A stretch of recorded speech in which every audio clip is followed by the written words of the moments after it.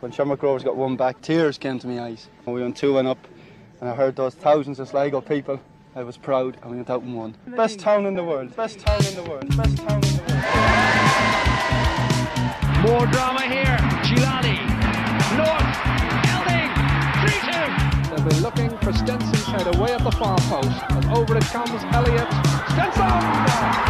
1-1. It's brilliant, brilliant, brilliant, brilliant. Here comes Quigley, and it's there! It's Sligo Rovers 3, St. Patrick's Athletic 2, and that could be the decisive moment in the title race. We will never forget this day.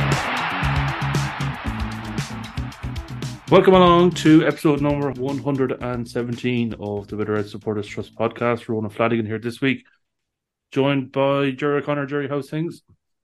Yeah, good, Ronan. Thanks a million. Sean Donagh, how are you? All good, Ronan. Donald Kelly, what's the crack? All good, Ronan. And what's up, Magoo? All good, Ronan. I thought I'd complete the set since everybody else said all good, so. So this week, we'll look back on the season that was. We will hear from Sean from America once again, and we'll also look maybe slightly into the future.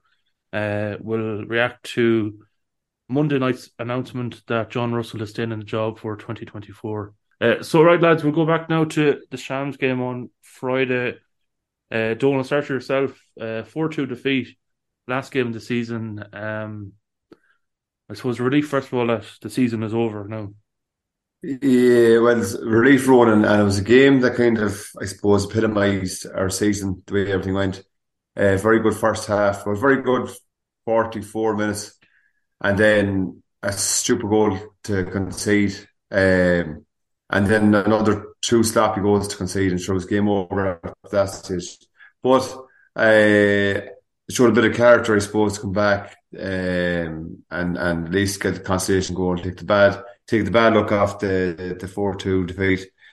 There wasn't much really. It was a bit of a dead rubber of a game, but I have to say the one thing positive, real positive, that I would have taken out of the game was the performance of Keelan Barlow. I thought he was absolutely magnificent on the night, and it was like a coming of age performance from him. It was brilliant. He left everything on the pitch, and that's all you can ask for any fella. And you know, fair play to him. So, but other than that, yeah, just glad to be back for it. Yeah. And Jerry, I suppose it was a weird old setting in there in where it's called Tala. Jeez, I forgot the name of the place. In Tala on Friday. I suppose a small enough crowd from a Rovers perspective, but I suppose a weird setup from the Stewarts there. I suppose there was no real. It was really just a mixed crowd. Yeah, it was an unusual kind of situation. I don't know, like the Stewartans seemed to be a bit all over the place. They didn't really know what they were doing, and everybody was kind of sitting all over the place. But I suppose I thought it was a pretty decent crowd from Sligo. In fairness, it's just that there was so many of them, I guess. So I thought it was. I think there was in attendance 8,021, probably about 150 there from Sligo, stroke Dublin, and all around the country. So, do you know, like myself, well, you were at it, and then myself and Donald headed up as well. And look, we knew what we were getting ourselves into. We knew there was going to be 8,000 of them and only a few of us. And we knew realistically that they were probably going to win the game. But we've kind of gone to most of the away games we've gone to most of the away games this season. So we said we might as well finish it off and see what happens. Look, it wasn't pretty. As Donald said there, we started off quite well, 44 minutes in, and it was probably a miniature version of the season in that, you know, straight away we gave away a shit goal, 45 minutes, ball getting away easy in the centre circle. They capitalised, and then I just said to a few of the lads around me at half time, I says, I guarantee they won't come out the second half, and that was what it was like. It was like they had lead in their boots from the off, and then gave away a daft soft free kick, and that was really it then, wasn't it? You know, so yeah, it was a strange kind of strange situation, but it rounded off a strange season and a disappointing season. And Magoo, all the talk beforehand about Guard of Honours or to not Guard of Honour, and there was one. Yeah. It was a fucking disgrace, to be honest with you, and it kind of set the tone for the whole. Like if we just, I, are we going to get into it yet? Or we just stick on the game, like so. Um, I You go where you want to go. like first of all, I turned it off anyway after the Garden of Honor, so I now watched this, and like I kind of cheated because I recorded it and watched it back. But anyway, we like this how crack up. We played well first half. I heard someone saying to me the other day, and if we could play like we played well when they were having a party, lads. Like for fuck's sakes, like we might as well play all our games next year in 5-star fun, and we'd be fucking great. Do you know what I mean? The minute they stepped it up, they, they still could have scored 4 goals in the first half. So I agree with Jerry. It was like a mirror of our season, a little microcosm of our season, in that it looked good until it was put up to us, and then we looked completely shit, and they just tore through us whenever they want. And it could have been like at the end of the first half, they could have had 4. By the end of the game, they probably could have had 6, 7, 8. I don't know. Like as Jerry said, second half we didn't even want to know. Only for Shams, didn't want to know neither. Was I'd say we kept the score down to 4, and that's all I'd say in the game. As you said earlier, thank God it's over and the torture can end for this season. That's tonight's podcast. Over and out. Over and out. You can't argue with any of that at the same time. You know, it is what it is. It's brutal, but it's probably fair. And Sean, can I suppose raise a point with yourself regarding them taking off Ronan Finn and Adam Manis, and the whole world just coming to a halt for that, whatever, 90 seconds, however long it took them to come off. That was yeah. You're only getting yourselves upset over nothing else. That has nothing to do with Sligo Rovers. That's all Shamrock Rovers. Come here. If we were in this roles reverse, we'd be doing the exact same thing if we were saying goodbye to the legends of our club as well. So Ronan Finn was injured. So he physically couldn't play. They strapped him up to get him on the pitch so that they could give him a round of applause to walk off. It was a bit pathetic. It was sad, but that's them. Leave them off on that. Same with Manis. They're just getting an applause to go off. It's nothing to do with us. Couldn't give 2 flying fucks about them. Whatever they've done, that's up to themselves. So I couldn't. It's just, I'm not bothered by the whole or what they do. Bothered by what we do. Now it's time for your shouts from the shed end. We asked you to send them in after the final men's game of the season away to Shams on Friday night on a WhatsApp voice note to 085 815 9767, and we can hear those now.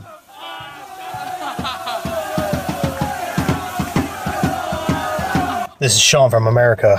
Well, that was I guess, a fitting way to end our season, because that's pretty much what our season's been. Pretty shit. I mean, we were good for, maybe 40 minutes in the first half, and then they got their goal just before halftime, and that was it. I mean, we were done. I don't know what was said at halftime, or if the players just didn't give a crap, but, I mean, the second half was awful. And I don't know. I couldn't understand what the manager was thinking by the subs he made, who he brought off the bench. It didn't make any sense to me at all. I mean, the players he put in, he hasn't played for, like a month. And you're going to throw him in at the for the last game? I mean, come on, really? There's, I don't know. It just didn't make any sense to me. The whole thing, I mean, what are you going to say? The only ones I think that really stood out, and, Bolger was pretty awful. I mean, it doesn't look to me like he wanted to be there at all. He's fed up. I don't know, maybe he won't come back, or maybe he's going to retire, I don't know. But Niall, I thought was decent, and he's been, putting a shift in all year. He would, Hartman and Barlow, those were probably the 2 standouts for me. But it was just a crap way to end the season. So, I don't know. For me, player of the season for the men, I'd say all year was kind of close for me, Niall and Bolger, but I think Niall edges it. He's been very good no matter where we played him. Played him all over the pitch, and he's been very good. Bolger started off real well and kind of tailed off at the end. I think that was more to do with the attitude of the players around him and him being fed up with the whole thing. I don't know, but that's just the way it looked to me. But I thought he had a very good season. Like I said, it was pretty close. But for me, I think Niall edges it. High point of the season, I don't know, maybe when we beat Pats just before the international break. I think we were on a high then, and everything just went downhill after that. And it's never recovered.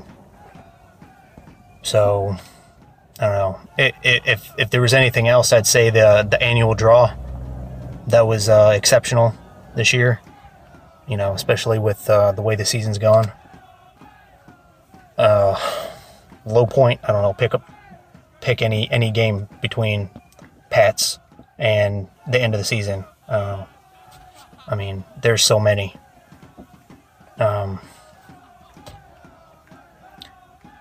Best signing for me, it's got to be Reese. I thought he was very good. And he was in the mix for player of the season, but I thought Niall.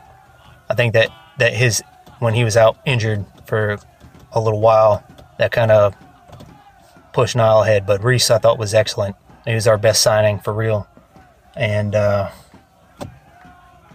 young player. I mean, the best young player has got to be. I mean, it's got to be Barlow. I mean, there really wasn't any other young player, was there? I mean, we didn't look to go to the talent pool we got coming through. I can't really, say too much about the young goalkeeper. He didn't get, a handful of games. He's still got to learn, he's still got a lot of catching up to do. Worst signing for sure is, well, I mean, take your pick. I mean, it's probably Bogdan, just from the way that whole thing turned out. But, there's several in there. Stefan, when he wanted to play, he was okay. But just the way his whole season went, so he's got to be up there as well. And I think just the way Lucas, he just didn't look like he was up to the pace of this. So, I don't know. Take your pick. I don't know. Women's team, I don't know. There's a number of them, but I think from how they started their season all the way up until that long break they had, when they came back from that break, they've been on fire. Absolutely exceptional. And, I mean, you got to give it, I'd say give it to all of them, for real. I mean, they have been very good since they come back. They got to a semifinal, and, maybe the season didn't go up the way they wanted to, but they got a young team, and they turned it around towards the end of the season. They started picking up wins. I mean, they've been very, very good. So we'll see how it goes next season for them. I think on the whole, the board and the team have got a lot of work to do.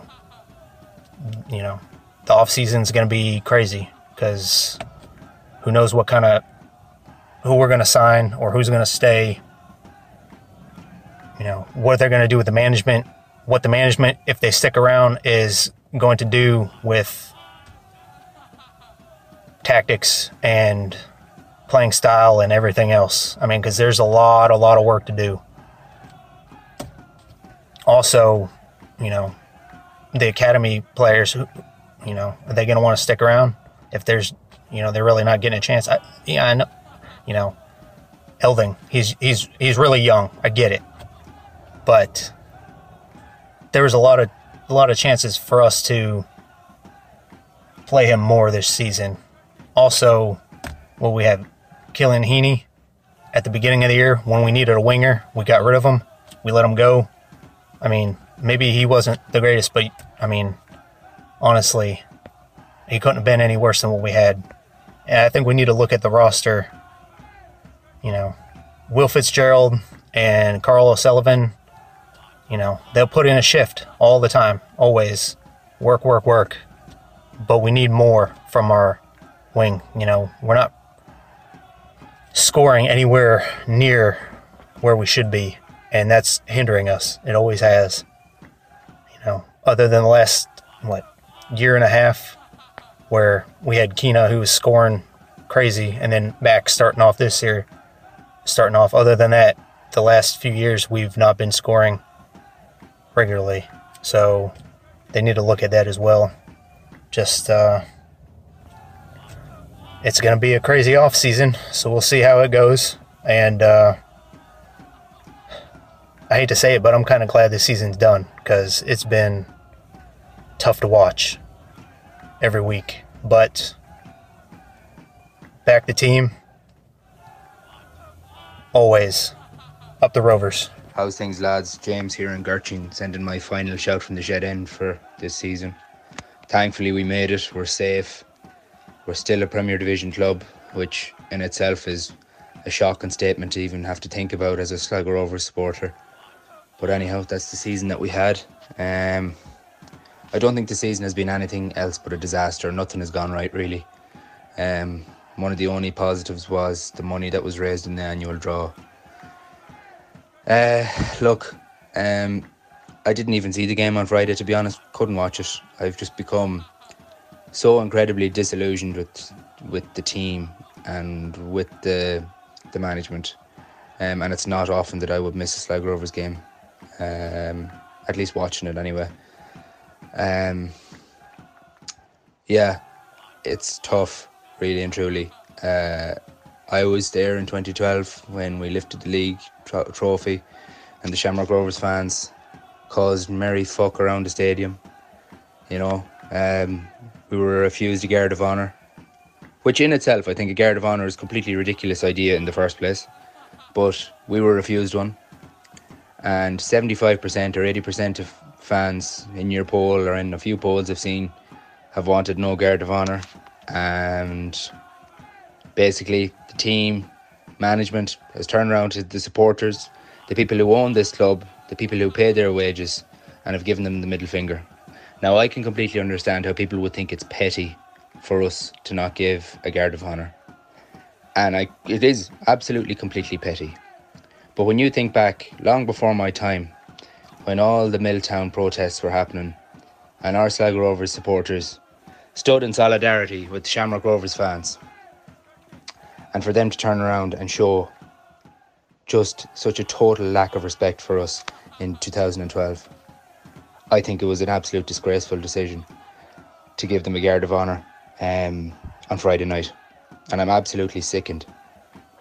This season was bad enough, really horrible season, the worst season in my memory, and it's just left such a sour taste in my mouth. I can't say that strongly enough. I've been a John Russell supporter all season long. I loved him as a player. I thought he always gave his all for the club. You can see he's a passionate man.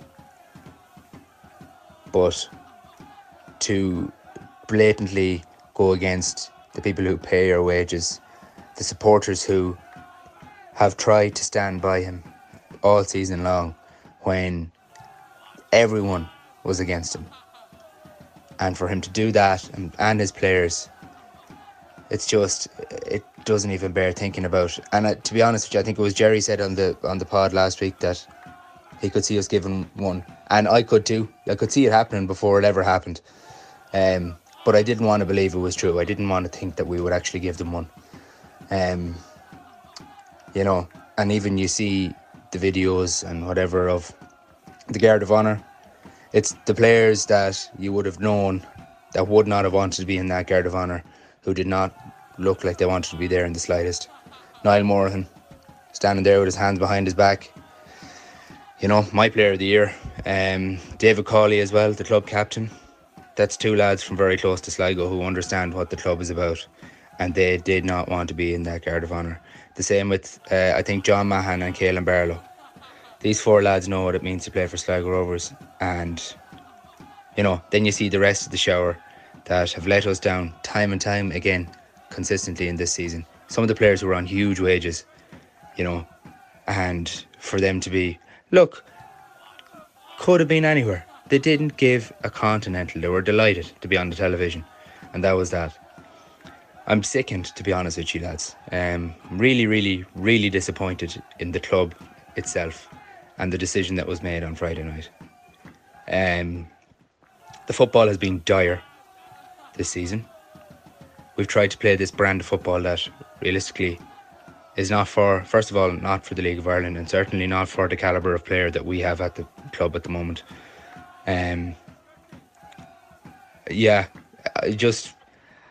I've stopped sending in voice notes even to you, because it came to the point where every voice note I was sending sounded like the one I sent before. Week in, week out was the same shite, you know.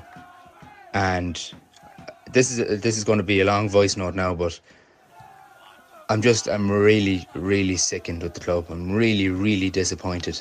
And there is a lot of work to be done in the off season, and it starts now this week.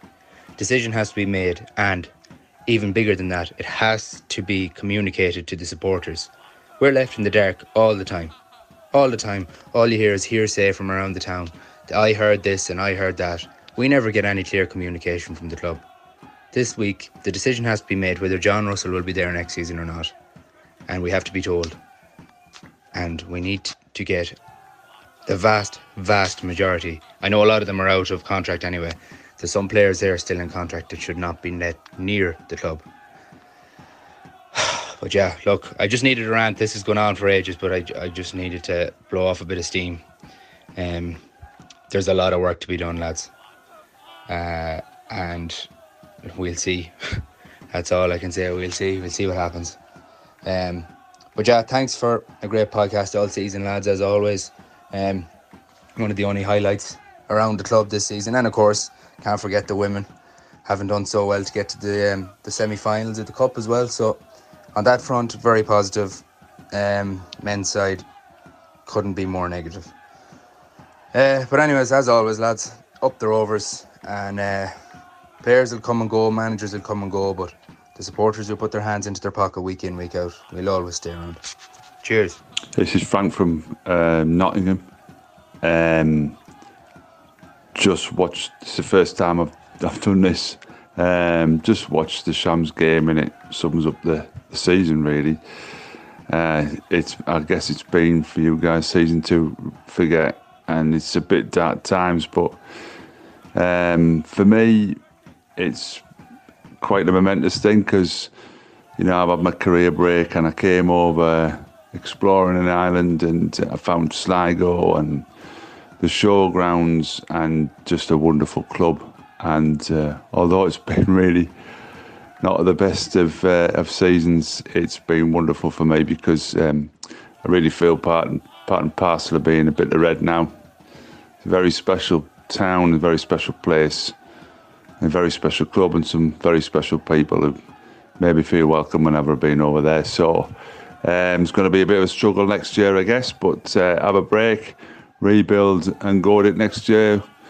Who needs all the money when you've got that sort of like commitment that you have at the Rovers?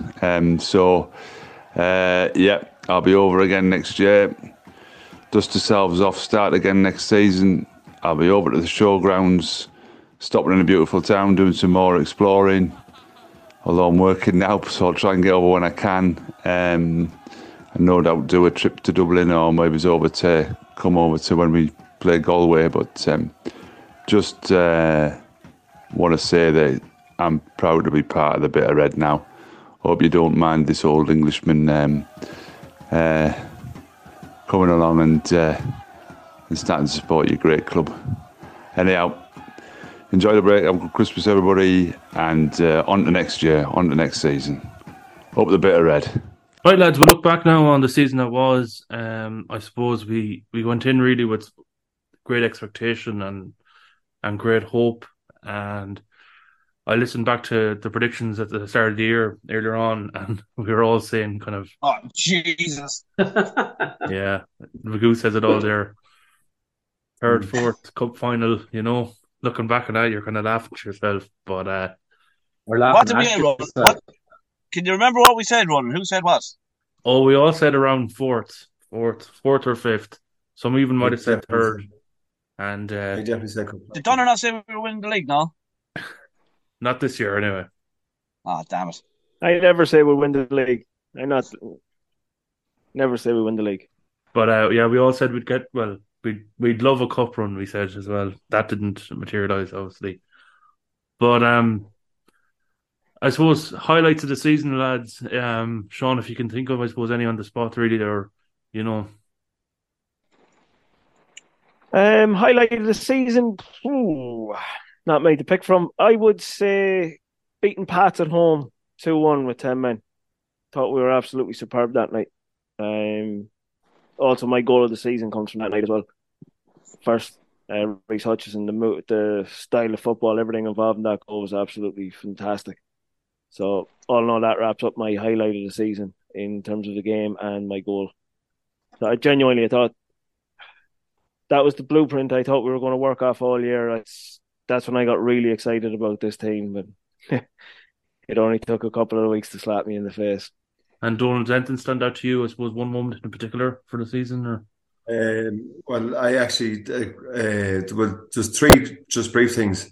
I was going to say Benny the Bull winning the mascot race was the highlight of the season for me. It was probably about as good as it got. But I thought Lucas Browning scoring that injury time equaliser, and it was the first home game of the season against Shams. Donald, yes. Do you think there's more football in Browning? I do, Jerry. Yeah. There's more football in Benny the Bull. Well, either are. Maybe Browning was Benny the Bull. Just an aside before we move on there, I'd kind of be in Donald's camp on that one too. Yeah, thanks, Bigoo. Benny the Bull being the highlight of the season. The late goal against Dundalk, Stefan's goal against Dundalk. I think we won the game 2-1. It was away at Royal Park, so that was another highlight of the season for me. There were few and far between, but look, that's life, I suppose. That's what football's all about. Seasons like this. That night, actually, when we bet Dundalk 2-1 away with the late goal from Radoslavich, we had a quiz night in the Belfry that night, and Jesus, the place was fucking hopping. It was the best quiz ever. So yeah, that's a good memory. Another moment that stands out for me, and it's probably a little bit unusual in that it's only half a game rather than a full game. But I remember being up in Talca Park the first time we played them, and we were winning 1-0 at half time. We probably should have been up maybe at least 3 goals. I remember again Radoslavich put a pretty easy one wide, and I was going to call him Will Smith there for a second, but Will Fitzgerald hit the bar probably when he should have scored. And I remember at half time there were a great crowd from Rovers. And I remember when the players going off at half time was thinking, holy shit, we're on to something here. This is really, really clicking. And lo and behold, second half, we score an own goal, and then we give away another awful bad goal, and we just never came out at half time. And I don't know if Sean mentioned it on air or mentioned it just before we came on air. It was kind of like, it kind of summed up the team too, like and I said it myself, I think, last week. When things were going well, we were a great team. But once anything went against us, the heads completely went, and I suppose that's the difference between, decent players and good players or very good players, in that you have to have that mental resilience in your locker to overcome these things. And it just seemed anytime anything went against us, our heads went down, and one thing led to another thing, and then it just kind of snowballed throughout the season. And I know we had a lot of bad luck with injuries and things like that, but and I would have said it as well. Jesus, I'm fucking repeating myself a lot, but when you do make your own luck as well, and you do have to have that mental strength to overcome even these little small things, never mind big things. So yeah, I think that's the one game that really was just kind of a roller coaster. You go from one emotion within 45 minutes to absolutely, oh my God. And it was just never recovered after that for some reason. I do think, Jerry, at the start of the season, though, we did show a character. And I actually remember thinking at the start of the season that this team really did show quite a bit of character. They did come from behind, and more than I think I can recall 3 or 4 games where they came from behind or scored late goals. And like that game, I'm sure the two of us were at that game, it did feel like a turning point. But for whatever reason, maybe it was all the injuries that kind of came on top of us at the one time, especially defensively, that really just we found it hard to come back from. And then maybe that did get into players' psychology or psyche or whatever. But at the start of the season, we did show resilience. I thought we did. To be fair, I thought we did show a bit of mental fortitude. We did come back a few times, but unfortunately, over the course of the season, it's starting not a sprint. I think as well, though, there that yeah, in fairness, yeah, all right, and we did come back, a few times. But having said that, you can't keep going behind, looking expecting to come back. But I suppose the greater point I was going to make about that is that, there was that kind of look. The John Russell took a gamble, and the club took a gamble in signing as many foreign players as they probably did. And I suppose that kind of leads from the point of what I'm saying. When things were going well, everything was grand.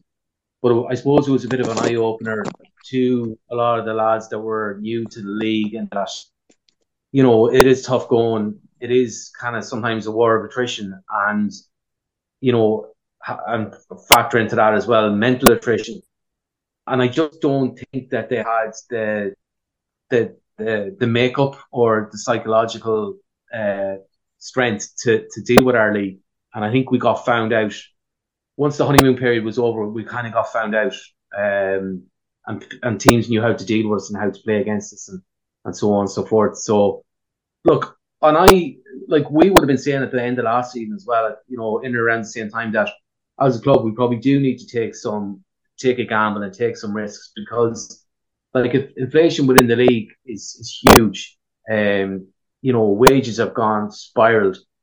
And that's another point as well. I was listening to Ocean FM last night, their podcast, and Gavin Bass was saying, oh, well, it's the biggest budget we ever had. And yeah, it was the biggest budget we ever had. But if you put it into context, it was probably the 7th biggest budget within the League of 10. We finished 8th with the 7th highest budget. So, yeah, look, inflation is kind of caught up with us and passed it out. And we probably needed to take the gamble with the 7th probably biggest budget in the league to try and come, say, in and around 4th or 3rd. And it completely did not work. But we were calling on a lot of, to try something different, try something new. And it just didn't work. And things kind of we got found out. Then we had an awful lot of bad luck with injuries. Yeah, you're right, Donald, as well. Psychologically, everything just kind of imploded in upon on top of us, and we just couldn't really recover. And I suppose coming the end of the season, it was just a case of trying to get over the line and just get the season over and done with. So, look, I think as a club, and I'm sure John Russell, and I know he said it several times himself, and I'm not defending. Like, I would have been one of the big ones called, we need to do something different. We need to do something different to try and punch above our weight. It completely was a fucking disaster. But I'm sure everybody will have learned from that and maybe get back to basics next year. But a young, hungry team, will be maybe a different proposition, and it probably suits us as a club as well, in that, we're kind of like the eternal underdog, and it kind of suits us better when we are that way, when we're fighting to kind of young, hungry team, fighting to do as well as we possibly can. So, yeah, look, I suppose let's nearly draw a line under this season and see where it takes us next year. But Jerry mentioned the quiz there on, I think that was actually Good Friday night, and I kind of reading through some of we kind of sent out a tweet to people, to the listener really, you could say, regarding their own personal highlights and their different things for the season. And like a few people said Daniel will draw. I know I showed a record amount this year as well. So I suppose, for all the stuff that was going on the pitch, to kind of, so success stories really like the annual draw, like the quiz, like the coffee shop the lads have been running all season are testament as well to what's going on. Yeah, but that's no surprise at this stage. That's just the way the club is. It's the same every year. The annual draw breaks its own record every year, and then there's, like, as you said, the volunteers raising money, the lads there doing the coffee shops and the tea shops and everything. Like that's what keeps the club going, and I suppose that's why there was so much probably disillusionment and frustration and everything between the fan base with like as Jerry said, it it might have been the seventh biggest budget in the league, but it's still our biggest budget ever, and people are looking going, oh well, sure, they're coming looking for money off us, and then it's just they see it as it's being wasted and pissed down the drain, and whether we think that's right or wrong, that's the way people think. So it's frustrating, like, in that way, because you'd hope that it won't affect the same things next year that you're on about, like the annual draw and the sponsorships and stuff like that going forward. We just hope that, as usual, the club pulls together and we put as Jerry just said, put the season behind us and go again, because that's what we can do. There's nothing else you can do. Like, you can't. Like, it was a shit show. The season was a shit show. We all know that, but now it's over. Like, so there's literally no more you can do. Only fucking put the feet up for a couple of months and we just go again. And, like, whoever's in charge, whether we agree with it or don't agree with it, or whoever's playing, we can't change it. Like, and not turning up to support the team, or not giving money to the annual draw, or not fucking helping out in the coffee shop like you used to do, or whatever you did. Not doing any of that, not only will it not change it, it'll make it worse. So, on that point of view, Ronan, as you do on it with the annual draw and everything, I hope again it breaks records next year. But like, we probably have to, in the bigger picture, as Jerry was saying, with our biggest budget ever was still only the seventh biggest budget in the league, and that's with the back-breaking volunteer work that goes on, the hours and hours and hours like that annual draw. The lads selling the tickets are at it for months, selling tickets. Like, there has to be some other way around where we can, but that's a different conversation.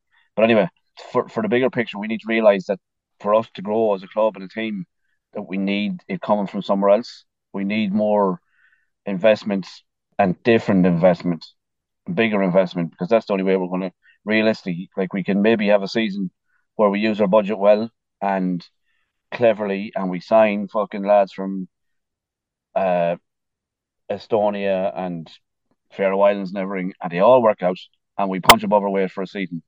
But it's not going to be sustained. It never will be sustained until we find a different route and a different something outside the box for us to be able to bring in sustained, continual funds for us to compete. But anyway, that's a different topic. But anyway, my moment of the season would have been kind of like a different moment than the boys, but I'd say the same kind of thing, in that I felt after this that, yeah, we have something here, that we could do something this season. And it was the weekend where we were away to Sham. Remember Donald? Donald probably remember this. He loved talking about the bank holiday weekend away. Away to Shams and away to Pats, and we played Shams off the park, and we did, when we lost 1-0, was it? And 2-1. You're thinking, what was it? 2-1. 2-1. Yeah, Bolger scored, didn't he? Yeah. And it was devastating. And then we went up. And then we've done the path for 4 days later, and bet them up there, like, and you're thinking, yeah, we have something here with this team. We could really do something this season. And then to see where it went up, like, it was only I think a couple of weeks later, the arse just completely fell out of it. So, but that would have been my moment. That would have been where I really thought, like Sean's moment with where we done past there, that was what I was like, yeah, we have a proper team here. Rowan, I just thought of one other highlight. Just when we're talking about coffee shops and things like that, our fan appreciation night that we had during the Cork City game, and we bet them 3-0, and we had the match on live in the tent in our marquee, and it was just delayed by maybe 30 seconds or a minute or something like that. So the goal was scored out in the pitch, so we could hear everyone roaring, and then so everyone we all had a few pints or whatever. We all gathered around the television and just waited for the goal to score. The whole fucking tent went bananas. It was good crack. I really enjoyed that night. It was good crack. There was a few German people in with us as well. They were touring around Ireland, and I remember they were there as well, and they were having great crack. They were drinking pints as well, and they were celebrating. They thought it was hilarious. Like, it was a good night. I done the wrong thing after the first goal. We scored, and I ran out as if I was going to see the replay out the pitch instead of going back in. You ran the wrong way. Instead of going into the tent to wait for it to be scored so you could see what it was like. People running around like lunatics. Ah. But just to go back to a point you made, Magoo, there, just about, I suppose, people saying that they're not going to buy season tickets and all that. And like, I would advise people, like I said, if it pisses you off that much, don't support Rovers. And I got a few people had to go at me on Facebook, but I'm just saying, like, whatever makes you happy, do what makes you happy. But I was talking to Sue Brennan today, so she was saying there that she was selling the lotto tickets in the arcade on Thursday, and she said she had nearly had 2 queues. She had one queue for people to buy the lotto tickets, and she had another queue of people to say that they weren't going to renew their season tickets. Like, the only people you're hurting is your own club, or the people that, like Sue Brennan. She was saying, well, I'm buying my season ticket. I'm here selling a lot of tickets. I'm buying my season ticket. Whatever you want to do, you do yourself. But, like, you don't need to queue up and tell me. The only people you're going to hurt is them. Look, at the end of the day, we're not fucking Man United. You get tired of fucking saying it. Yeah, like, the club is run by volunteers, and they do fuck up every now and again. But I'm sure if someone wants to go in and if they can do a better job, I'd say the lads are absolutely fucking thrilled to hand over the reins. But there's no queue. So, if you don't want to buy your season ticket, don't buy your fucking season ticket. If you don't want to buy your lotto ticket, don't buy your lotto tickets. If you want to crib and cry on Facebook, I'm sure Facebook employees are absolutely thrilled this evening because they're getting overtime. Because there's 1,001 people on ranting and raving about John Russell getting his look. I'm frustrated as fuck. Honestly, you can tell that I'm frustrated as fuck, to be honest with you. That's not the way I wanted the season to go, or anybody. At the end of the day, you draw a line under the season. If you want to support the club next season, support them. If you don't bother.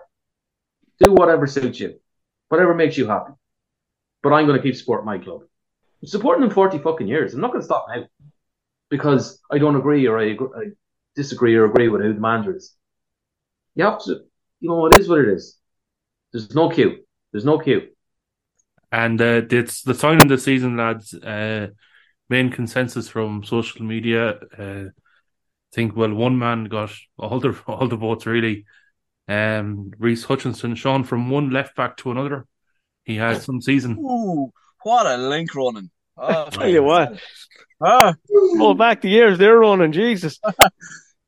Okay, that was smooth, Ronan. That was smooth. Yeah, to be fair though, you would have to give Reece signing of the season, but even at that, I think Reece took his eye off the ball as well towards the end of the season. I don't think he was that great. Few decent performances, but overall, you would have to give it to him. But let's be honest, you know what I mean. It's not the hardest achievement, is it, this year to be signing of the season? Look, there was low. A very, very low Magoo. But look, no, Reece is a very, very talented footballer, an excellent left full, and he'll only get better, obviously. So look, thankfully we have him again next year, and he seems to enjoy being here. He enjoys his football here. So look, that's one big positive out of the season, and going forward as well, it's something to grasp onto, I suppose. So yeah, he would. I don't think many would go against him being. The sign of the season, kind of maybe a bit of a left field choice for myself, or certainly won't be a popular one. But I think Stefan Radosavljevic. You fucking looper, you. But I tell you, hold on a minute. And I tell you, there's a rationale why, right? Go on, I'm Probably waiting for this one. the most important goal the Sligo Rovers scored this season was that goal at home to Derry, the match where we won 1-0. There you go. Yes, you can also say one of the most important parts of the season is we refused to warm up to come on in a game. Well, apparently that when the other night when he's sitting on the bench and he's still wearing a chain like a gobshite. Well, apparently that wasn't true. That or was inaccurate. The report of that. Anyway, I just think like he chipped in with a couple of goals. There was two of them quite important in the greater scheme. I'm going to go out on a lim and say you've gone very Mark Goldbridge on this now, and you're looking for links online. So yeah, you're looking I'm not saying, Sean, that he was to sign the season, but I'm just saying, like, when we're talking about John and signings he's made and, you know, the mistakes that he's made, like, clearly there's football in Stefan. We didn't see enough of this season, but, like, potentially, with the couple of glimpses that he did show us, potentially he could have been signed this season. Fortunately, he wasn't. But he did score two. But that's why he's not signed this season. Yeah, well, I didn't. I'm just saying because he had all that, and if he had played to his potential, then that goal against Derry wouldn't have been as important as it was because we wouldn't have needed it that much. I think he let us. He's one of the ones, Donald, in my opinion, that let us down like a ton of bricks. Oh, I not look at Sean. Because no, Donald, look, we're not having a go at you like or anything like that. What I'm saying in regards to Stefan is there is so much ability there, and you have to be blind not to be able to see it. That lad has must be blind ability because he does. Like, at the end of the day, I think he's our second top goal scorer, which is a scary fact in itself. I think he's five. Has he 5 goals? Is he? Yeah, he could have 5 or 6 goals. Yeah. I think OG is their second top scorer. No way. No, he's not. Oh, he's bluffing, is he? Is the second top scorer. That's one of the most frustrating parts of the season for me is the likes of Stefan, that they never showed up as much as they should have. He showed great glimpses. He scored some brilliant goals, like that goal away in Dundalk. That's a cracking goal. So it is. The goal at home to Bowes, what a strike. Gets another one at Cork, Derry. There's a few. The goals he scored some really good goals. But this, I suppose, these are the reason I kind of threw his name out there was because now everyone's crying about the signings that Russell made, right? And the reason I kind of mentioned Stefan is because it's that fine line between a fella being absolutely fucking brilliant and between the whole fan base nearly hating the guy. You know, it's like clearly the talent was there. Clearly the football is in the fella, but it just didn't work out. So, Joe, I just think people, I suppose, the reason I mentioned his name really is because people are picking up Russell over the signings that he's made. But like Magoo said, I think earlier on, like if those signings worked out, they didn't. But if they did, it could have been an unbelievable season. It is. In fairness, I do think they have the ability, and obviously Bogdan has the ability as well. But that's what I was saying earlier on. They didn't have the mental toughness or the strength for the league. You know, it's grand when everything's going well, but these fellas, you know, when it came to graft, and sometimes even the most talented player has to do that, they weren't really prepared to do that, so they weren't suited to the league. A lot is made as well of the signings, and look, rightfully so, because the lads haven't worked out, but Bogdan highlights everything an awful lot more because of what happened there and the fact that he was released from his contract and the fact that it rolled on for so long. You know, was he going, wasn't he going? There was rumours every other day what was happening, and then there was stupid rumours floating about how much he got paid off, and that just kept putting this mad viewpoint on Russell's recruitment is absolutely horrific. Like, look, he did get a few wrong, but some of them were okay as well. Like Branifak, I thought was a good player. You know, I thought Johan was a good footballer in fairness. Like, he brought John Mahon back, you know what I mean? There's no one giving out about John Mahon. Hutchison. So he signed Hutchison. It's actually, people have to realise there's players there that are there in the team already that let him down as well. Like, at the end of the day, the goalkeepers let him down as well, like a ton of bricks. Like, the amount of mistakes that came on early in the season from Luke McNicholas is frightening. Connor Walsh came into the side as well, and I know he's only a young goalkeeper as well, learning his trade, but he came in and he made some big mistakes.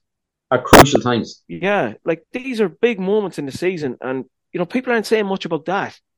Like, without trying to sound like fucking pure propaganda for John Russell, like he has had things go against him as well this season, but he's also got things wrong.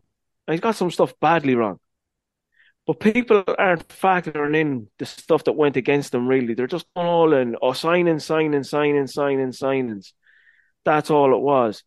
It's not all down to that. There is other mitigating factors throughout this season. Injuries were an absolute, like, I can't get over the amount of injuries we've had this season. And it is something that I hope is being looked at with a wee bit more focus on it, because there has to be something a little bit more to it than just bad luck because there's so many muscle injuries. But I think it was. Sorry, Sean, just to cut across, but that's one thing I've noticed towards the latter part of the season is that we haven't had as many injuries. Yeah, no, we haven't, Donald, in fairness, but we're still getting a couple here, there, and everywhere. No, you want to get them anyway. That'll happen in football anyway, so it will. But it's just what we seem to have a group all at the one time just fall out.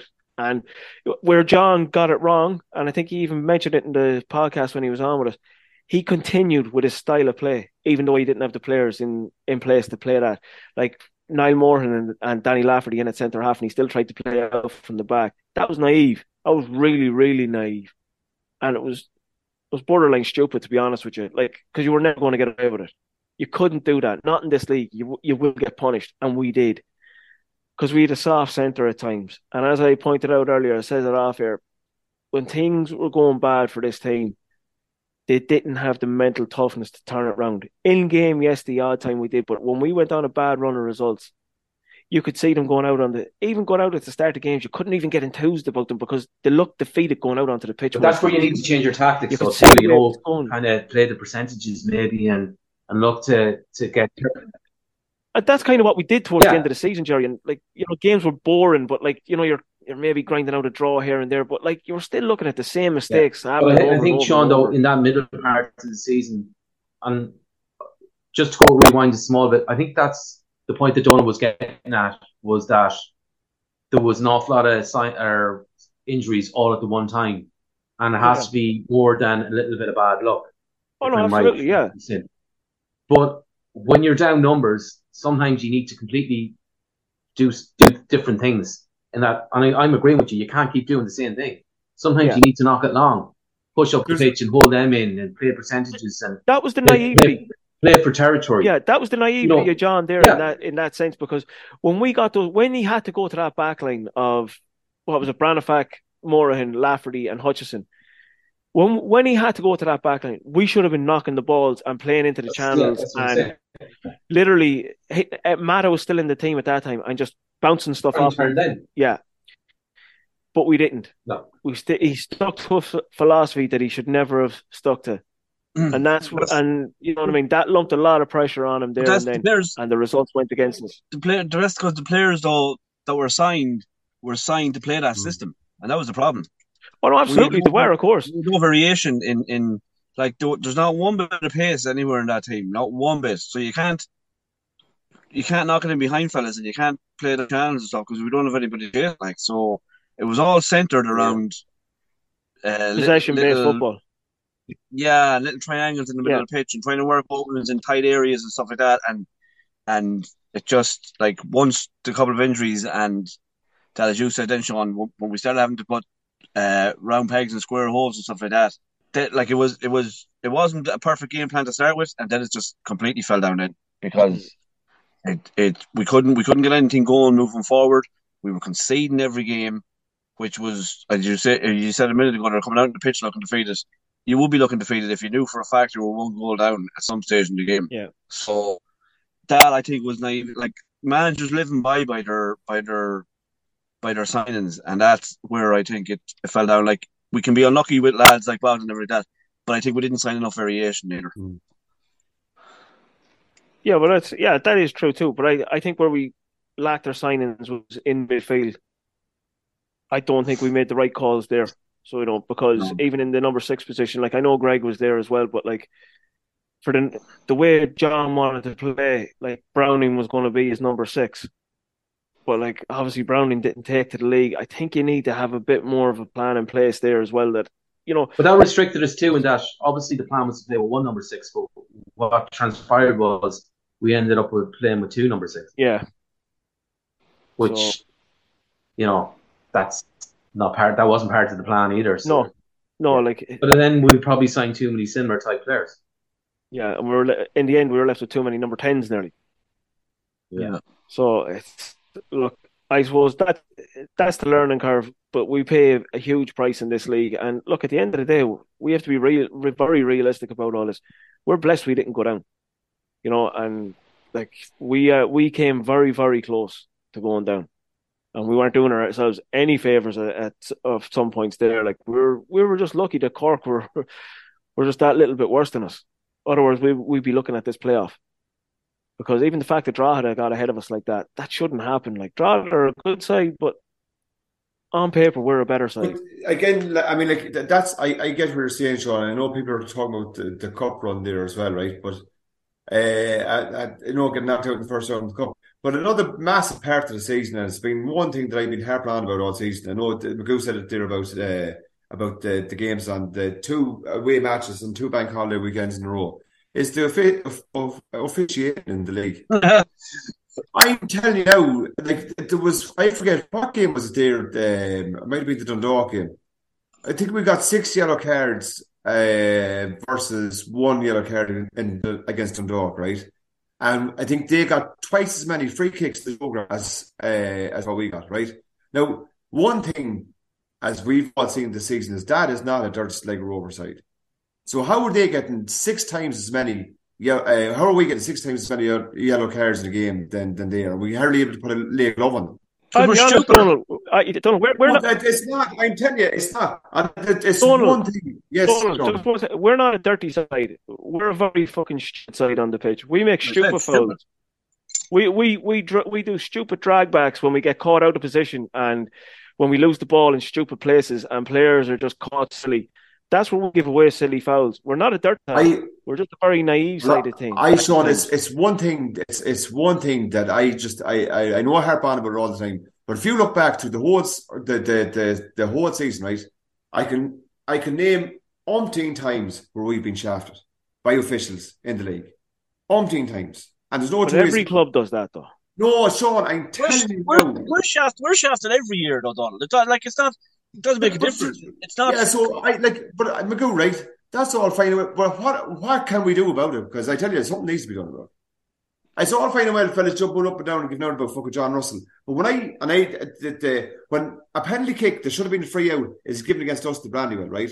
Which is the difference of us getting a point, leaving and maybe breaking a bad run of form, or Derry getting 3 points in injury time. A penalty kick for an incident that should have been a free out.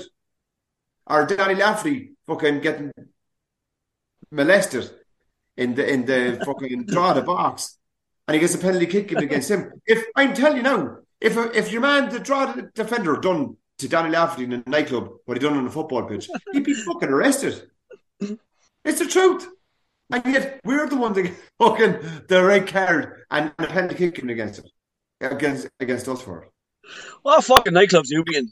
Hey, come here. You seen what he was at the John Caulfield behind the fence? I saw his right. Poor old Caulfield. Didn't know what was going on. But you thought it was Ollie. A lot of things conspired against us this season, and I think the officials were really, really, really rank rotten towards us. But I'd agree with you, Donald, but I'd also agree with Magoo. We get ridden rock solid every season since day 0, day 1, whatever. Yeah, and it'd be great if things could change. Right, lads. Next category is Women's Player of the Year. Donald, going through some of the tweets. Emma Doherty, Casey Howe, both getting 5 votes, so they're the joint winners of this award. I suppose the women's season on the whole was, I suppose, despite the league position, there was plenty of positives to take from it. There was, Ronan. Again, the women's team were unfortunate in their first home game. In that they dropped 3 points to Shams and kind of conspired against them too for a lot of the season. But having said that, they show great character. They came back, they got a couple of big results, and they went on a great cup run, which kind of, I suppose, showed the appetite that there is locally for the women's team when they are performing well and they are going well, and also the potential that's there.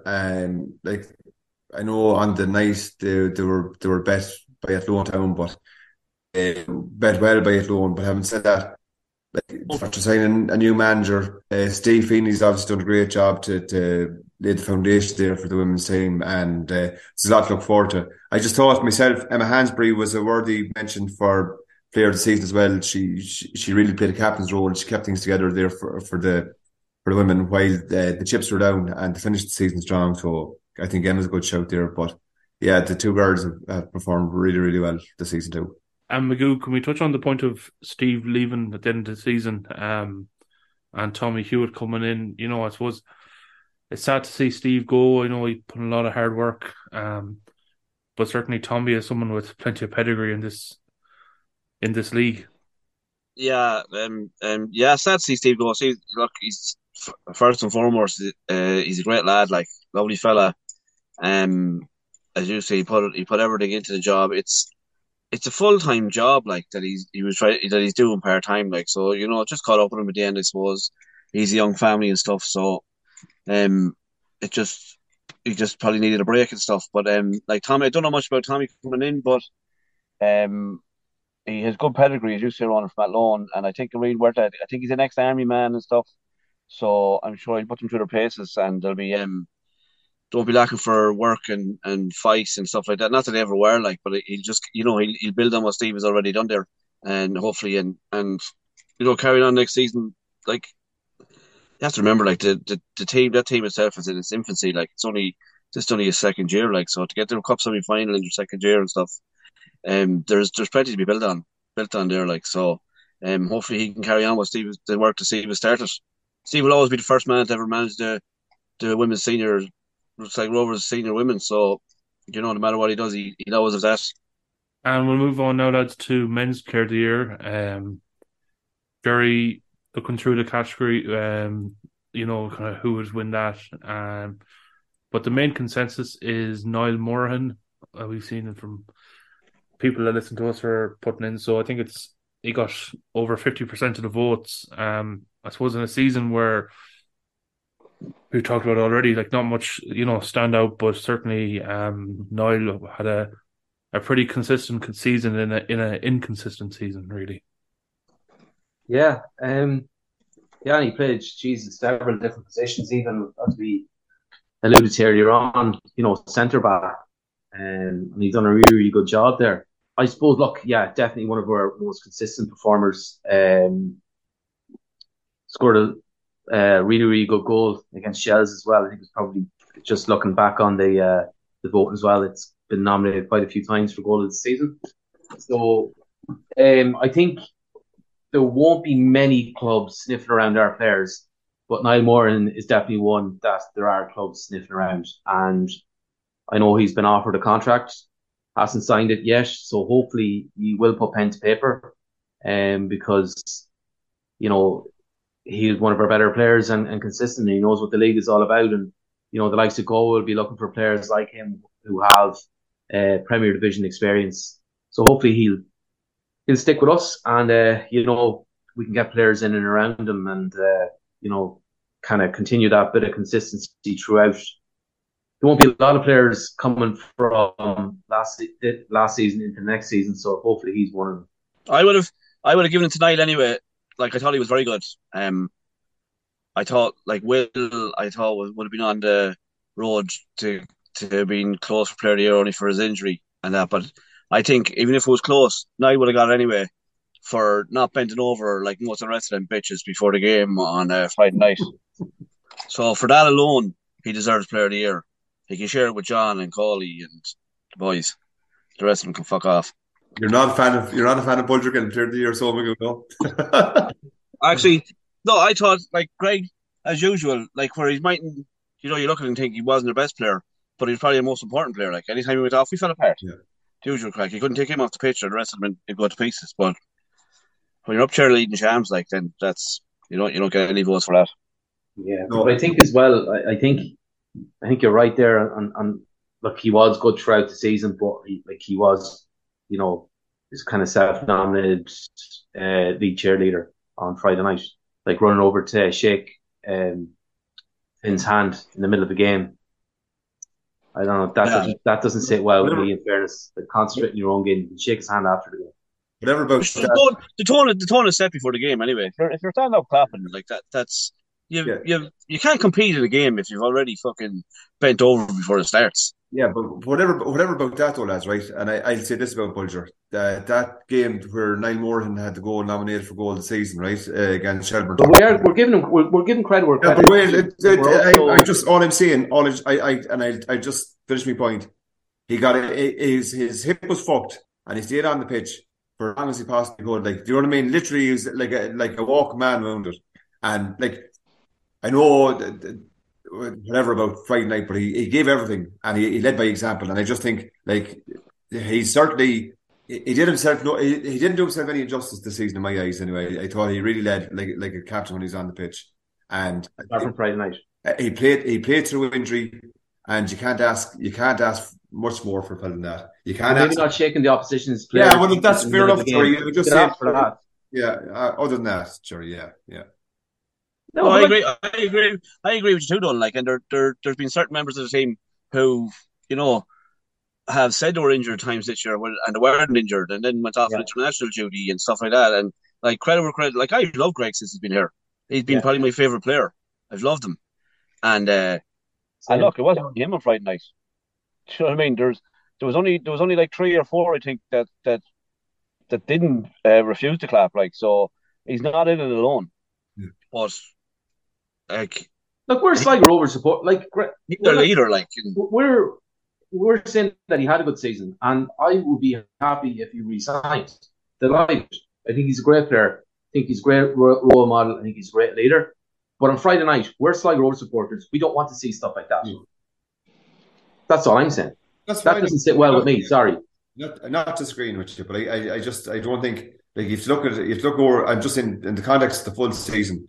But I'm saying he's a leader. He puts his body on the line. I'd sign him next season. No problem. But Friday night, I didn't like that. Fine, yeah. I didn't like the whole thing. I don't understand Guards of Honor anyway. Like, I think they're just like demeaning and belittling. Yeah, but they're part of the game now. So, but you don't have to do it though. You're not ordered to do it. So it's not according to Stephen Bradley. Yeah. Well, when we win the league, lads, next year they'll have to give us one. If we win the league, do you think that they'll give us one? Like they didn't in 2012. But if we were to win it next year, literally the year after, do you think they'd give us one? No. Like, I have more respect for the Shams team in 2012 that didn't give us one than I do for our fellas the other night. I would. Yeah. I was lousy. But sure, what do you mean it was lousy? It was lousy. But I wouldn't do it neither. If I was in the Guard of Honor, so if you were in the Guard of, you'd do the Guard of Honor and you clap and all that kind of stuff before you'd go and play in the game of football against them. You're supposed to be going to war against these fellas. Why would you be going clapping them? I'm not going to fucking clap. I'd stand there. But exactly, you're not going clapping them. So why? I don't understand why. Like, I wouldn't do it. I think they're dead right not to fucking do it. We shouldn't have done it. Well, not. They wouldn't. I guarantee they wouldn't get their 19s to do it, or they wouldn't have asked their fucking women's team to come out and give them a Guard of Honor. Oh, we couldn't be embarrassing and beating them like that. But we got a little bitches recycled to want to do it for us. I think we'll draw a line under the sand there, or under it, and move on, because we could get just bogged down talking like that. Don't cut any of that out. Now, the final award for our unofficial awards this season, it is the goal of the season. Here are the nominees.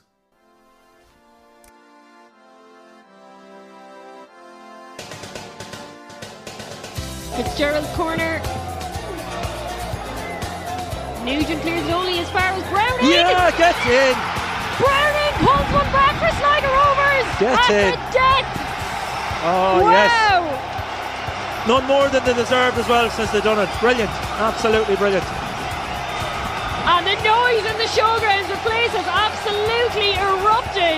Lucas Browning with the goal for Sligo Rovers. Incredible finish to this game at the showgrounds. What a strike. He's caught that. Branifog moves one forward to Fabrice. Lovely little spin from Fabrice Hartman. Tries to do it again, does well to stay on his feet. Bulger and Fabrice Hartman just tapping it around there. Stefan Radosavljevic now with a touch, waiting for Branfeld to make a run for him. He doesn't, still with Radosavljevic. Greg Bulger now again. Hartman now in the middle of the St. Patrick's Athletic half. Reece Hutchinson here on the left. Comes back inside, gets it onto his left foot. Slips in Will Fitzgerald here, who's squared across the box, and Foster Hutchinson gets the strike away, and he's done it! Reece Hutchinson with the goal for Sligo Rovers, his first goal in the bitter red. The man on loan from Cheltenham Town. Lovely little 1-2 there with Will Fitzgerald, and he was on hand, the side footed into the bottom left corner. Really well worth goal for Sligo Rovers. And fantastic as well, Declan, that they've been able to take the lead despite going down to 10 men. Yeah, listen, a brilliant goal down the left-hand side, and it was all about the left-hand side of the pitch. When Hutchinson was on the ball, played it out to Will Fitzgerald, played it back to him, and then obviously Reece came forward and drove into the space, committed the defenders to come out, and just as that he popped it off to the left-hand side, and there was Will Fitzgerald, got to the byline and pulled it back, straight back to Reece Hutchinson, who put it in, not a brilliant connection, but he got enough in it to put it in the low into the near post. Yeah, he's a few tricks. On loan from Leipzig, actually. Fabrice Hartman. This looks a bit more promising now for Sligo. The best attack of the night, perhaps, and the goal! Oh, it's a great goal. Great ball! And it's Mata again. Hat-trick against UCD. Late equaliser against Cork City, and he stole away at the back post. I said it looked promising, and that's how it unfolded. 25 in, the visitors take the lead. From Sligo though, here comes Avi Brophy. Again, looking just to knock that ball around to the back. Oh, long range effort here. There's a goal. What an absolute peach from Sligo Rovers. Are right back in this game. All of a sudden, less than 5 minutes gone in the second half, and we have a 1-1 game. Radosavljevic. Branifog's cross. Linus is beaten by Mata, who now told his 9th of the season, and Sligo Rovers lead. A really good cross, a typical Mata finish, and Sligo Rovers, who have been second best so far in the second half, take the lead. Branifog's ball into the box, looking for a head maybe, chance, but it's only as far as Niall Morahan. Sends it back in, chance, a chance to the back of there for Sligo Rovers. What a finish there from Niall Morahan. Brilliant goal from Niall Morahan, and Sligo Rovers have equalised here. To Afalabi. McDade gives it straight to Greg Bulger. Now Morahan, nice football from Sligo Rovers. Max Mata. Fitzgerald stays up despite that challenge from Flores. It's Stefan Radosavljevic. Oh, yeah. What a goal! What a goal! What a move as well down the left-hand side. What a strike! What a wonderful strike! Really, really good, and it just dipped. Pineacker finds Fabrice Hartman. Lovely touch from the winger to kill it and send Caelan Barlow on his way down the right-hand side. Reverse ball finds Fabrice Hartman steaming into the box, and he gets it back on his left foot, gets the strike away, and rolls it into the back of the net. What a goal! What a move from Sligo Rovers. Fabrice Hartman's second goal of the season, his second goal here in the showgrounds. Another assist for Caelan Barlow. That's 2 for him tonight alone. Sligo Rovers 2, UCD 0.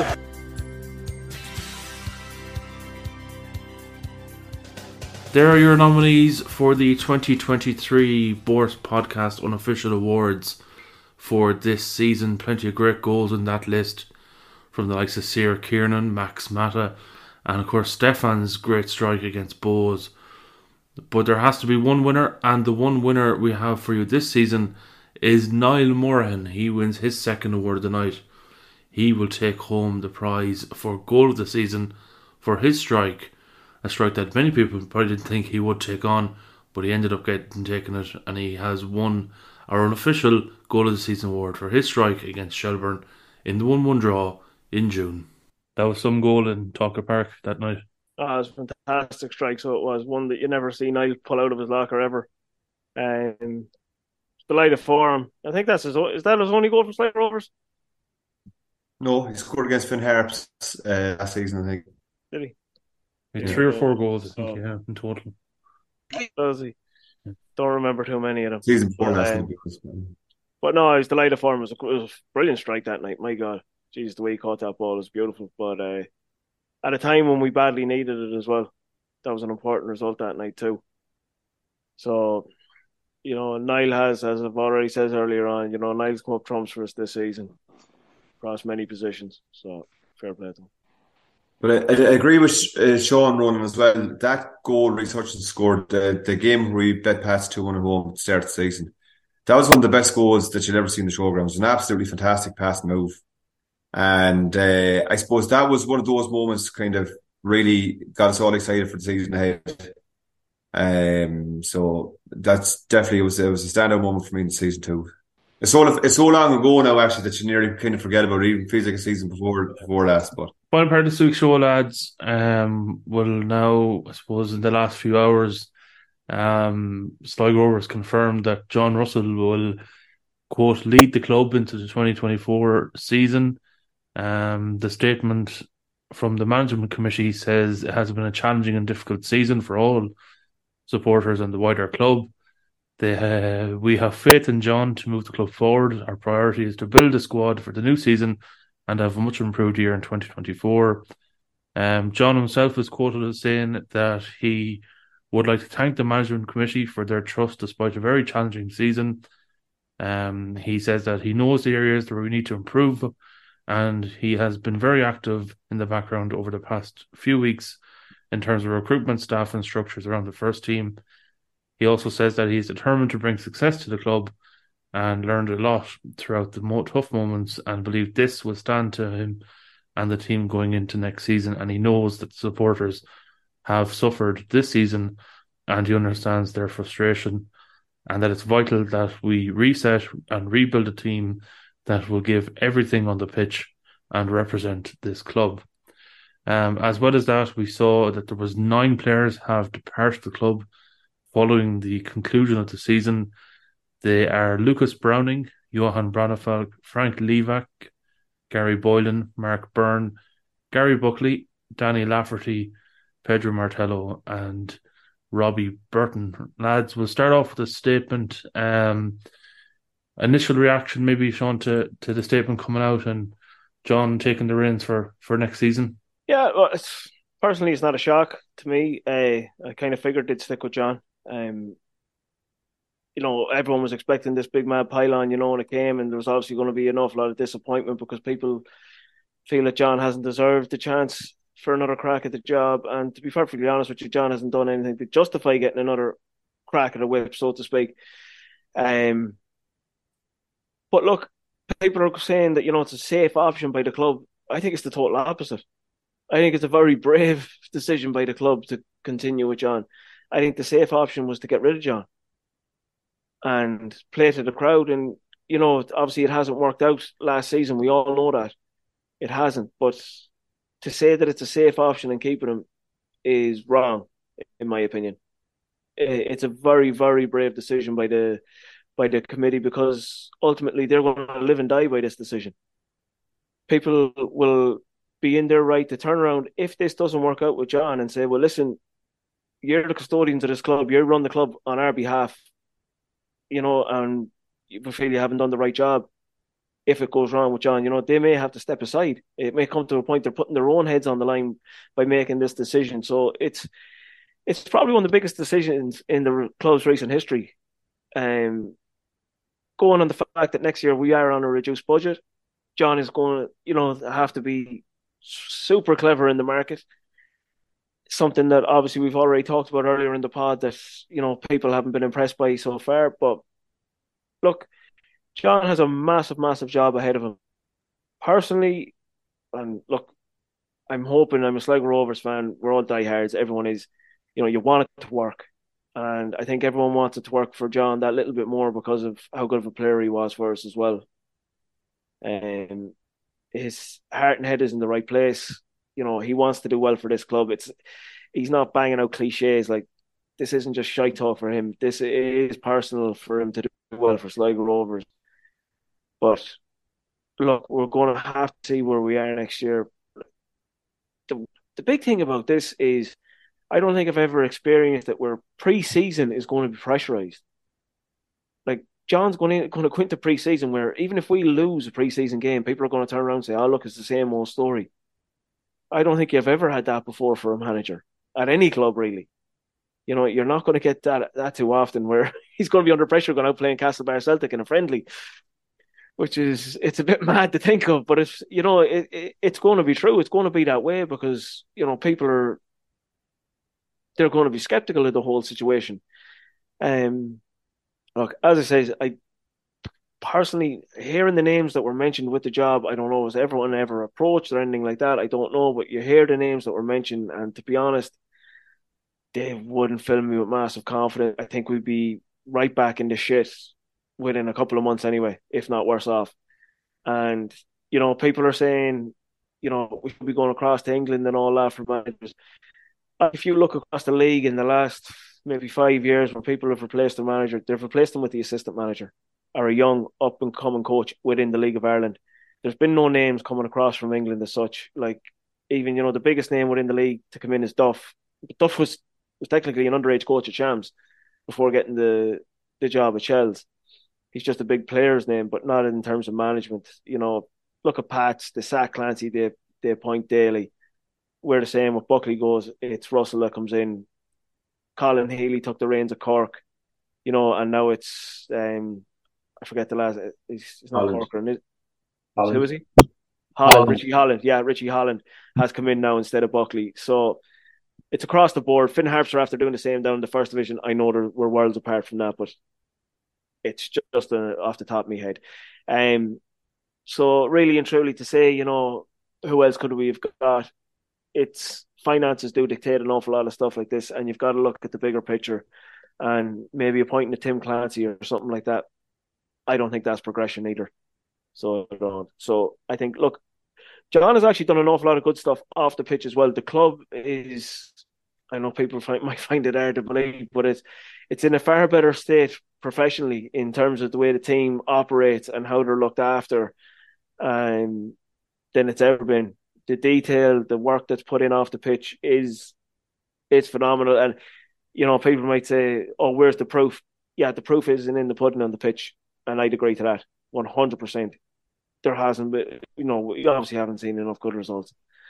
But we did see the signs at the start of the season. And, I suppose we're going to go back to the injuries and stuff like that, that they all played a factor. And losing Max Mata and McNicholas, I don't think those situations helped. And I do think actually where the committee have stayed loyal to John in this regard, I think they let him down a bit when Max went. And Luke, I don't think he was backed enough in that at that period. I think, you let Max Mata go and all you can get in is Pedro Marteo because of the budget restrictions. That to me is a bit of a slap in the face, if I'm being honest, and that's what we're here to be. But all in all, look, maybe I'm living in more hope than reality, but I'm going to back him 100%. And I've backed every manager that's ever managed this club, and I'll do the same again. And look, I really do think John can turn this around next year. I really do. Go on, Jerry, yeah?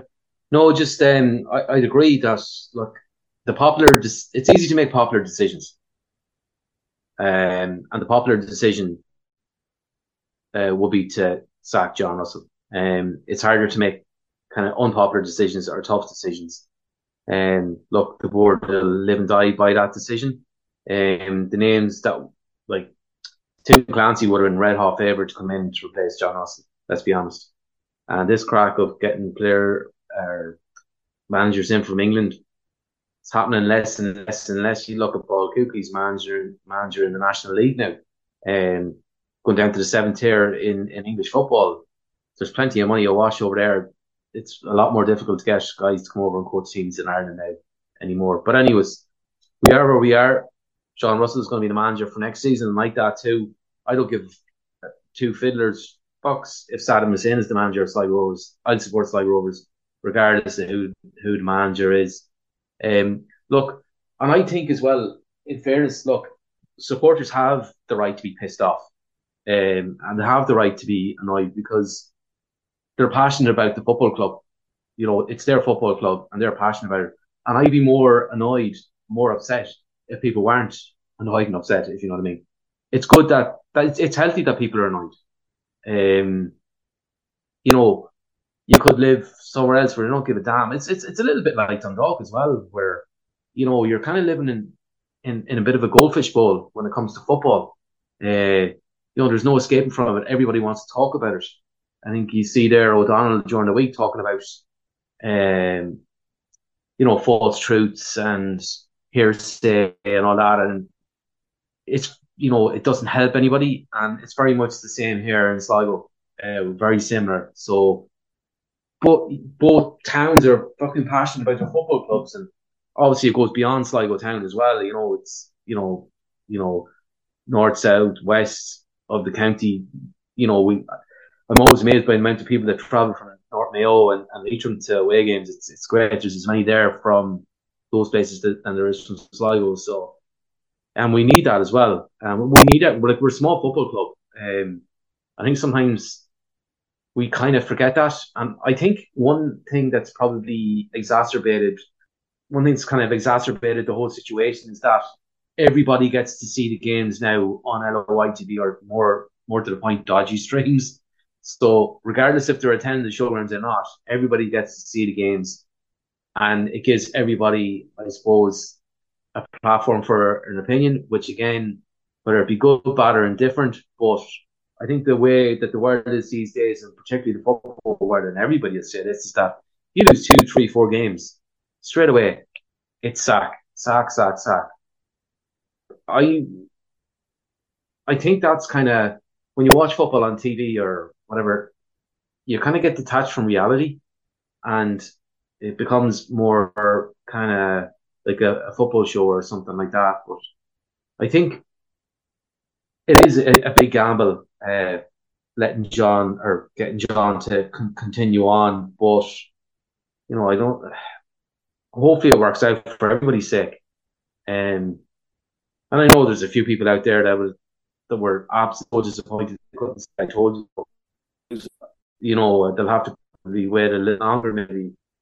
And hopefully that isn't the case. And look, all I would say is, it's our football club. I understand why people are annoyed. I'm annoyed. I'm ranting and raving here all evening. Bad form the last fucking 9 months. But look, it's our football club, and let's just keep the faith and go again. And I honestly do think that he can turn it around. I know people are, again, effing and blinding us out of it by saying things like that. And it doesn't sit well with some people, but that's just the way I feel. Yeah, I just agree with the two of you are saying. I do think it's incredibly brave by the board to back John. But like Sean was saying there, like, they have pulled drug from underneath them a couple of times this season, and especially with Max leaving. So maybe they feel like they owe him one. And clearly, like, people say, all he can do is he must have given a serious interview, right? But clearly, like, we're not privy to what's happening behind closed doors. We're not privy to the conversations or all the things that are happening at the club that, that we don't see every day, or that aren't always on social media or behind the opposite side of it ends. So clearly John has given them something to stake their reputation and their legacy to the club on him being a success. So all you can do is back them. Like Sean, you said it, they're the guardians, they're the caretakers of the club. Custodians is the word actually you think you used. And that's a great word. And that's, I can tell you from the little I know about the custodians of the club, they take their job and their role in the club very, very seriously. And if they didn't have faith in John Russell to get us out of the situation that we're in, John Russell would not be the manager of Sligo Rovers this evening. He would not be the manager of Sligo Rovers. So, sometimes you have to take a leap of faith and just believe in something, even though you mightn't agree with it. You're just going to have to roll along, because unless you want to become one of the custodians of the club, and if you want to, like what Jerry was saying earlier on, if you want to put your name forward to become a member of the committee, I'm sure there's more than enough people up there that are heading up the showgrounds that are of an age that they'd actually like to take a bit of a step back and encourage new blood into the committee or whoever's running the club. But until such times the people that are making all the noise are willing to do that, they're just going to have to live with the decisions that are being made. And the people that are making the decisions will always have the best interest of the club at heart. So that's it. I do believe myself that she can turn things around. There's been flashes this season of some fantastic football. We've been really, really ridiculously unlucky with different things that have conspired against us, be it injuries, be it refereeing decisions, be it the match, the times the matches have been put on. Anything that could have gone against like Rovers this season has gone against them. Anything and everything. So, like, for us to come through the season that we've come through, and I suppose to be out the other side, and as the boys were saying, they're looking forward to something for next season. I think that in itself says an awful lot about the club and the state we're in. Like, it's not that bad. It's not. We can't turn this around. So just get behind John, get behind the team whoever he brings in, because it's so crucially important that the fans really just, regardless of anything else, that they give him a fair crack at the whip and give him a shot, because it's not an easy job sitting in that dugout and things not going away. But he's faced it up. He's stood up to the criticism. Do you know what I mean? He's took it all on board. He's the first man over after every game, regardless of how good or bad a performance it is. He listens to what the fans are saying. He wants to put things right, and I think he has the ability to do it. So I just hope everybody gets behind him and gives him a fair shot at it, because next season is going to be absolutely crucial for us. And lads, we can finally touch on is the player departures. There was 9 players, 9 confirmed departures today. I suppose one player Dublin Airport was busy. Is exactly. One player in particular that, as he was judging on social media, commentary around the departure of Gary Buckley, and I suppose, Sean, he had the horrible injury last year, but he came to Rovers as a midfielder and turned into a centre half, and certainly earned plenty of plaudits during his time here as well. Yeah, Gary's probably one of the most cultured centre halves I've ever seen in the showgrounds. On his day, he was absolutely joyful to watch, to be honest with you. There was nothing agricultural about the way Gary defended. Everything was done with elegance and grace, and his ability on the ball was just second to none. Like, I don't think anyone could have imagined just how good he was going to be. That night he stepped back in against Shams at home here in the showgrounds. It was his first. I think there was a load of injuries that night as well, and he had to step back in at centre half that night, and then COVID kicked in, and he actually came back in as centre half still, and the rest is history, as they say. But he has been a revelation in there. Himself and John Mahon, the reason we qualified for Europe as centre halves, were just a phenomenal pairing. And then unfortunately he does get that injury away at Viking, and look, unfortunately we didn't get to see the best of Gary now towards the end of the season, because obviously he's only coming back from injury. He's still going to be rusty and finding his form, but I think it needs to be known as well that Gary isn't leaving the club on bad terms whatsoever. It's a family decision that he's making the best decision for his family, so he is going forward. So he'll wish the club well, and I'm sure the club will wish Gary well as well. But he's the biggest loss out of all of them. The rest on that list, I'd have no issue with anyway. So I wouldn't leave the club. I think we can move on from them, and we can upgrade on everything else that's gone, unfortunately. Yeah, I'd echo Sean there, what you're saying about Gary Buckley too. I thought look, it was just a real pleasure to watch him play football. He's just such a natural talent. And a lovely fella as well. The couple of times did chat to him, an absolutely lovely fella.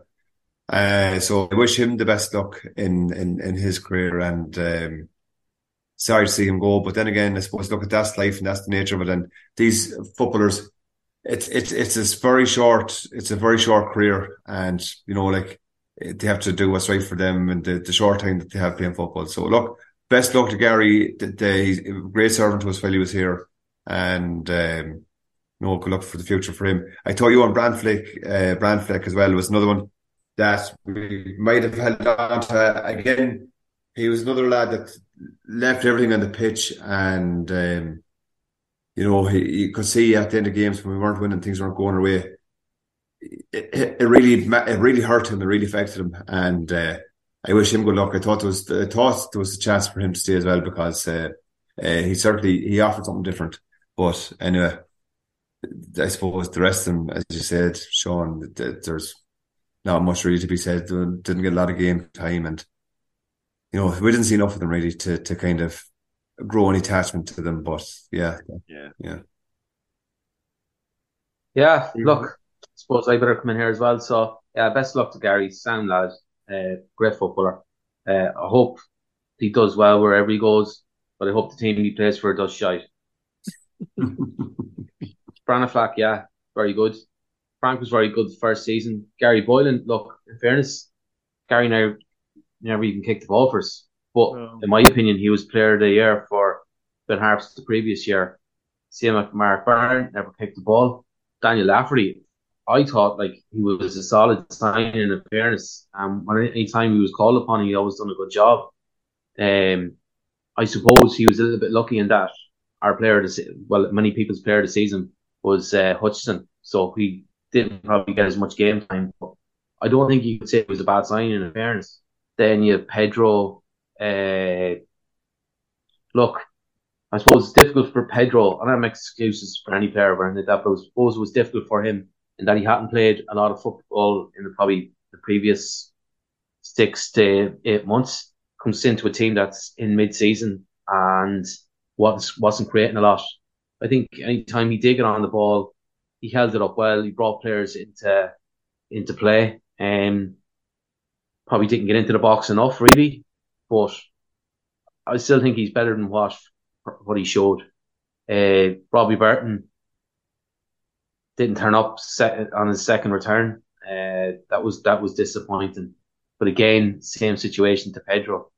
And contrary to popular belief, the likes of Pedro and Robbie were on extremely small money.